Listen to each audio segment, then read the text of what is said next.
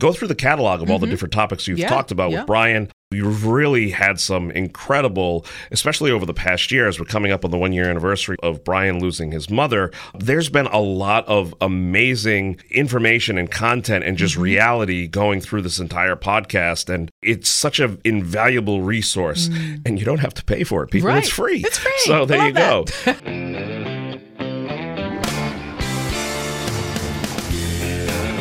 And welcome back to another episode of Coping on the Couch with Brian and Courtney. I am Courtney Kelly. I am a licensed therapist here in Rhode Island. And Brian is on vacation. So we have Ben DeCastro here today with us. Good evening. And we started this podcast as a way of encouraging people to get help around mental health, and that there is absolutely no shame in it. There's a lot of help out there. And, you know, sometimes when people just listen to the podcast, they can pick up some quick tips and some things that can help them through some trying times. But we also have a lot of resources, and we try to share resources with people and also to help them to get some help if they need it. And I just wanted to throw out on our website at catcountry.com, Wellness Wednesday page. We do different episodes on mental health each week, and we also have resources there if anybody is looking for counseling. You know, I was just talking about this the other day with a buddy of mine who kind of does a lot of what I do, how popular podcasting has become. And just because when people want to learn something, or if they've got a topic that they're trying to tackle, they want to improve on something, or they want to, you know, dig deeper into something, they go to the spoken word, they go to the podcast. And as much as I love country music, being on Cat Country 98.1, along with you, it's great, it's wonderful, but there's also a lot of knowledge out there. And, you know, kudos to you and Brian for just kind of opening it up and being honest with the conversation week after week. There's a lot to be said for that. Yeah, so it is a beautiful thing with podcasts. I am hearing so many people that, you know, they're multitasking, they're doing stuff in the house, but they're like popping that on in the background. Sure. And it's so great because you can reach so many people and get the word out about all different things. And like you said, it's an offshoot of, I'll go to YouTube if I have to figure something out. Right. Now I'll go to the podcast and learn something new. So what are we talking about today? So today we're talking about things that we can do when we're feeling overwhelmed. And I'm thinking to kind of focus in on how to get more organized and prioritize, Ben, because I find that a lot of clients come in, and even my friends, actually, I have an example that happened this previous week, but things that happen that people feel things are coming at them from all directions and they don't know how to prioritize and kind of slow it down a little bit. So I thought we'd talk about that, maybe some time management. And especially, we mentioned this in one of our episodes of Wellness Wednesday, we're all under chronic stress right now. Oh, sure. Because of everything going on in the world and also because of the pandemic. And this starts to eat away at our energy and our focus. And it makes us feel like maybe something a year ago or 2 years ago that we could have dealt with easier. Right now, we might feel really overwhelmed by it. So I thought maybe we could shine a light on that and acknowledge that. And for you, have you had moments of overwhelm where you just feel like you don't know where to start? Oh, yeah. I mean, listen, I am a very busy person. I have always been a very busy person. You know, as soon as I dropped out of school and started getting a job, I didn't just get one job. I had a couple different jobs because I wanted to work. I wanted to do things. And as I moved through, one of the biggest pieces of advice that Pete Cardy gave me when I started working at Cardy's, he said, you need one system, just one. It's got to be a calendar book or it can be on your phone, but you need one system that's going to manage your time and your calendar. Because if you don't manage it, it's going to manage you. Right. And it took me a while to kind of get established in it and build it into the routine. But when I start agreeing to things, if I don't go to my calendar and put it in, or if I start taking on more projects, before you know it, you start to forget. Because we talked a few weeks ago about me having ADHD and everything. Right. A lot of times in the moment, I'll think, yes, this is great. I can absolutely handle it. And then when it comes time to start really putting the product together or the project together, it's like, what did I do? Right. You have to stop and take a step back and deal with it. But the bigger topic or the bigger subject to tackle is, how do I prevent this from happening again? I've made the commitments. I can't back out of it. But how do I get myself away from keep on falling into that trap of overextending myself? And then it brings on the stress. Then it brings on the overwhelmed feeling. Right. And it got to a point years ago where I would have to literally tell myself, okay, regardless of what happens, tomorrow will come and the next day will come. I'm going to be fine. I can get through this. I just need to start breaking this down. What can I do? How can I do it? But the bigger issue is, how do you get to that point? Where do you set those boundaries? Because you want to avoid that overwhelming feeling. Yes. But hey, let's face it, a lot of people listening have already made a lot of commitments to different things. So what is it in your industry when somebody brings this to you? I guess the first question that I would love to know is, how do you start to recognize it in your clients? Because if a person came to you and said, I'm overwhelmed, I've booked myself way too much, right. That to me is you've already accepted the problem. You're looking for help to solve it. How do you get people to recognize that they're leading themselves up to a problem or see those early warning signs? Well, when people come in, like you said, they kind of already exhibit their emotions are all over the place. They're feeling very vulnerable to any stressors that come toward them. And they'll say to me, like, I don't want to get upset and angry all the time, but they feel like they don't have any other emotions going on. They feel like either crying or overwhelmed or they get angry. So it's really stopping. And a lot of times when people are overwhelmed, they don't want to stop because they feel like it's going to pile on top of them. But I think one of the keys is to be able to stop and hit pause and say, okay, where are we at? Let the feelings come. It's okay. If you want to cry it out, I'll hand the tissues. It's like, it's okay to get some of these emotions out, but let's just hit pause. Because a lot of times our brain is telling us that things are urgent that are really not as urgent as we think they are.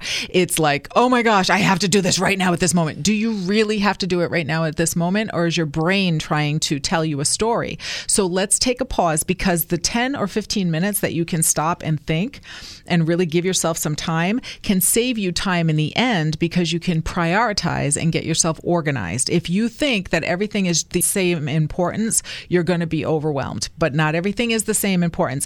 I was going to point to this, that it happened to me with a friend who was moving recently. All of a sudden, there were so many things that she was dealing with at once. There was a personal loss, there was the moving, there was selling the houses, all of these things. And I said, wait, you have to stop, take a breath, and organize your thinking here and prioritize. What do you need to do today? You don't need to worry about that other thing that's happening next week. Let's stop and focus you on today. So a lot of times with clients, I'll help them to recognize when things are getting out of control and when they're not managing their life well in that way, and help them to slow down and prioritize. And the other thing I always throw out there is your values. What is important to you? Like you were saying, are people coming at you and asking you to commit to different things? Is that one of the things that overwhelms you? It's not the fact that they're asking. It would be the fact that I would just accept it without really consulting my calendar and really thinking about the scope of what it was going to take. Right. I was too quick to jump on the trigger. And I liken it to, before we had this magic thing called Siri and Google and all these other things that guide us when we're on the roads. Yep. If you miss a turn, it automatically updates and says, oh, take a turn here. Oh, yeah. But back in the day, when they had these things called maps, otherwise known as a paper GPS, if you just kept on driving in circles or driving, you were lost. Oh, I'm going to try to find this road, and you're half looking at the map. It's not going to work. Right. You need to stop. You need to take the 2 to 3 minutes, because the 2 to 3 minutes you stop to pull over to the side of the road and look and say, okay, well, here's where I am. Here's where I need to get to. You're just working yourself deeper and deeper, and it's going to take you that much longer to get out. Right. So that's kind of why I talk about, if you've made the commitments, if you can't get out of the commitments, then you have to honor them.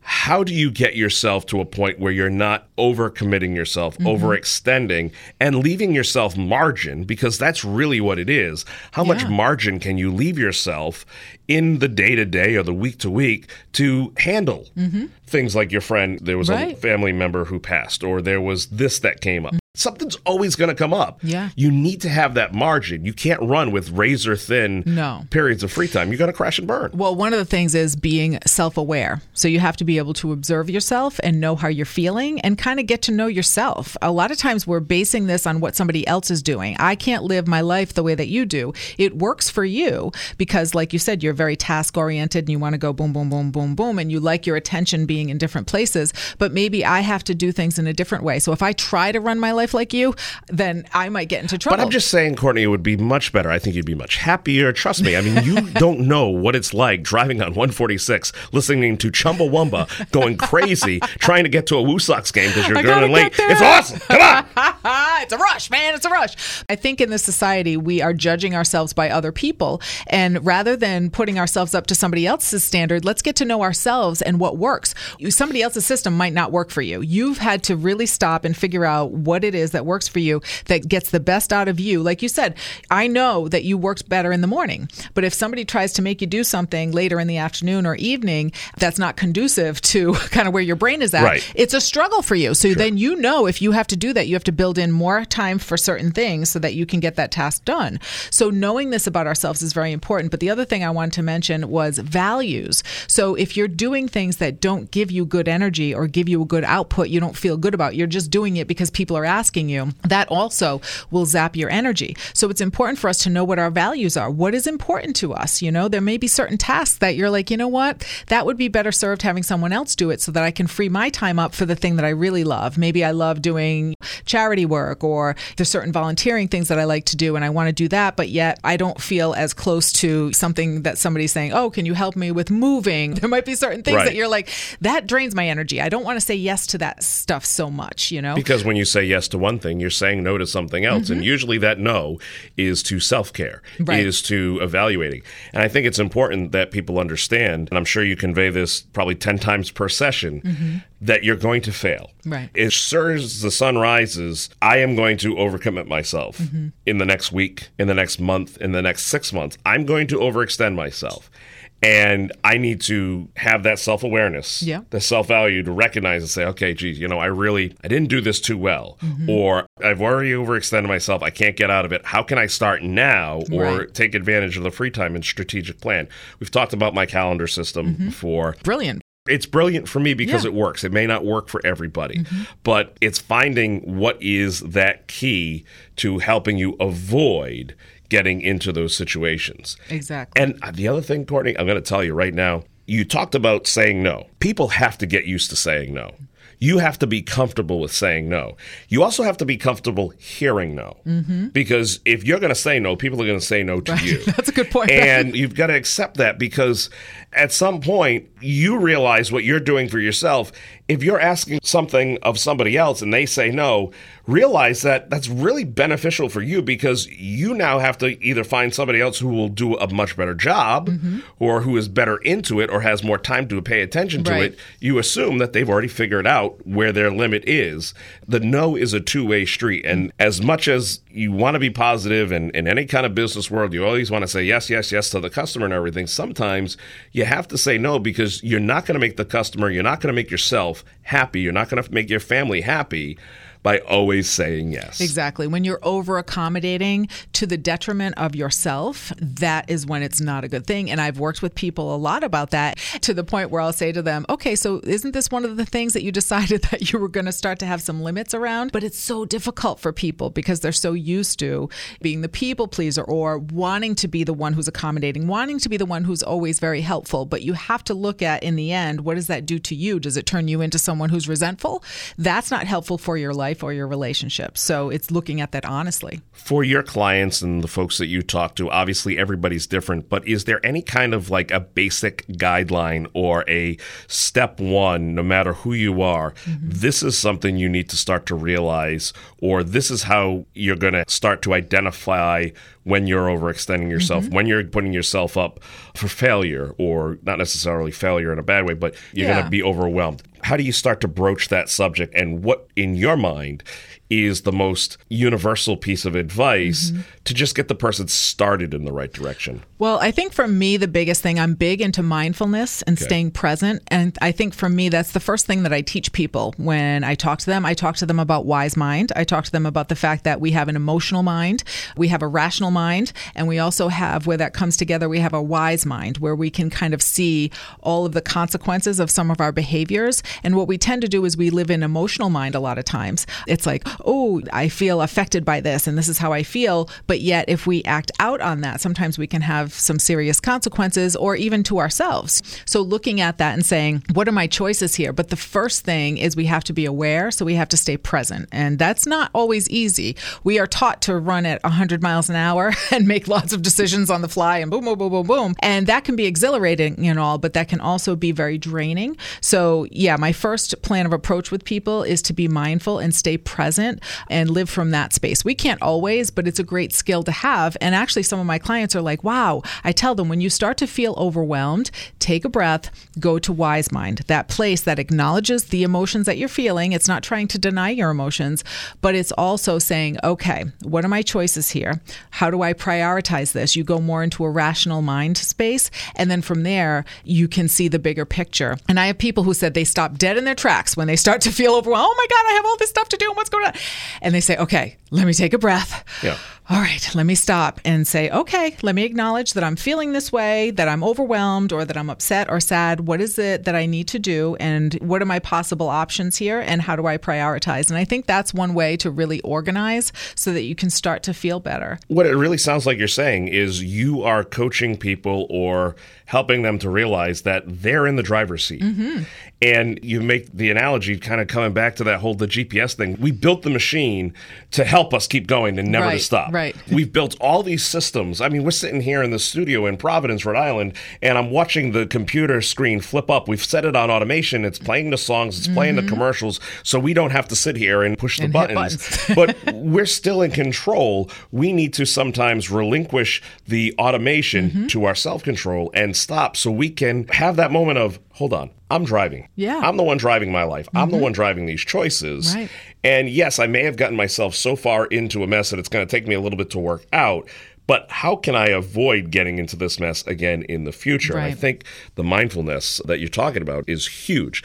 We've talked about this before. How important is journaling in situations like this? And more importantly, to take a moment to write down what you're feeling when you're at the highest point of stress. Well, they've had so many studies on this. And now it's not for everybody because some people tell me, I hate journaling. I say, okay, fine. I'm not Those here are the to make ones you that usually need it the most. They're like, I hate it. But the thing of it with journaling, really important to get the feelings out because sometimes just expressing them kind of gets some of that clutter out of you and can help you to move forward. So journaling can be a great way to express, to figure out what it is you're really feeling because a lot of times we don't sit and think about this. And so sometimes we don't even know what's going on until we start writing things out. But it can be a great way to start to process emotions and to just let some of that stuff go. Some of this stuff we don't even need to sit and process and look at and all this stuff. We just need to let it go. We know where it comes from and we just need to, here we go, let those emotions out. So with the journaling, that can be really, really important. And also just getting things out of your mind. I'll tell people before they go to sleep, do a brain dump or even during the day, write down stuff that's kind of flying around your head because what it helps with is it helps you to get it out so that it's not jumping around constantly and saying, oh, don't forget this, or oh, do this. Or again, like our brain will make it seem urgent, like we have to attend to this right now when we actually don't. It's an illusion. So it helps you to prioritize in that way too. And worry once, worry well. I do this with clients too. I say, listen, set a timer. If there's something that's really bothering you and you want to worry about it, worry is not always a bad thing. Worry can help us to figure out a solution. Set a timer, say 10 minutes. I'm just going to worry about this problem, or 15 minutes. Worry. But after the 15 minutes, I'm going to go do something else. Right. Rather than having this worry constantly jump up in your day all day long, write down the things that you can do about this worry. Once you've done those things, you have to put it aside and say, that's something for over here. I need to work on these other things right now. That's another way to help you to prioritize. It's actually kind of compartmentalizing. Sure. So Brian talks about this sometimes where he can put certain things in certain spaces in his brain so that he can work on A, B, and C, and then D and E over here can kind of settle so that it's not bothering the rest of the things that he's doing. So compartmentalizing can be used in a positive way to isolate some of the negative thinking so that it doesn't kind of jump into the rest of the stuff that you're trying to do. And that's what happens. That's why we feel overwhelmed because we feel like we're not doing the right thing. Everything we do, we're like, no, I should be doing this or that, or I haven't done enough of that. And so these are the things, these techniques to try to help so that you can calm yourself enough so that you can kind of see through all of that and you can make your choices. And like you said, in the end, it's really about learning so that you can get to a place where you are not putting yourself in a position of overwhelm all the time. In such a health conscious world, obviously, as we're still dealing with various elements of COVID and everything, to take it to a health perspective, worrying is like the emotional fever. It's a warning that there's something happening in you, and that worrying can be a good, useful tool to give you the warning warnings, okay, stop. When you put a leash on it. Exactly. But you can't let it just run wild. No. You have to treat it. Otherwise, you can turn around and walk away. It's going to be 10 times worse when you come back. Yeah. And what you resist persists. So a lot of times we have to sit with it, or we have to learn how to allow it to tell us what it is that we need to learn from it.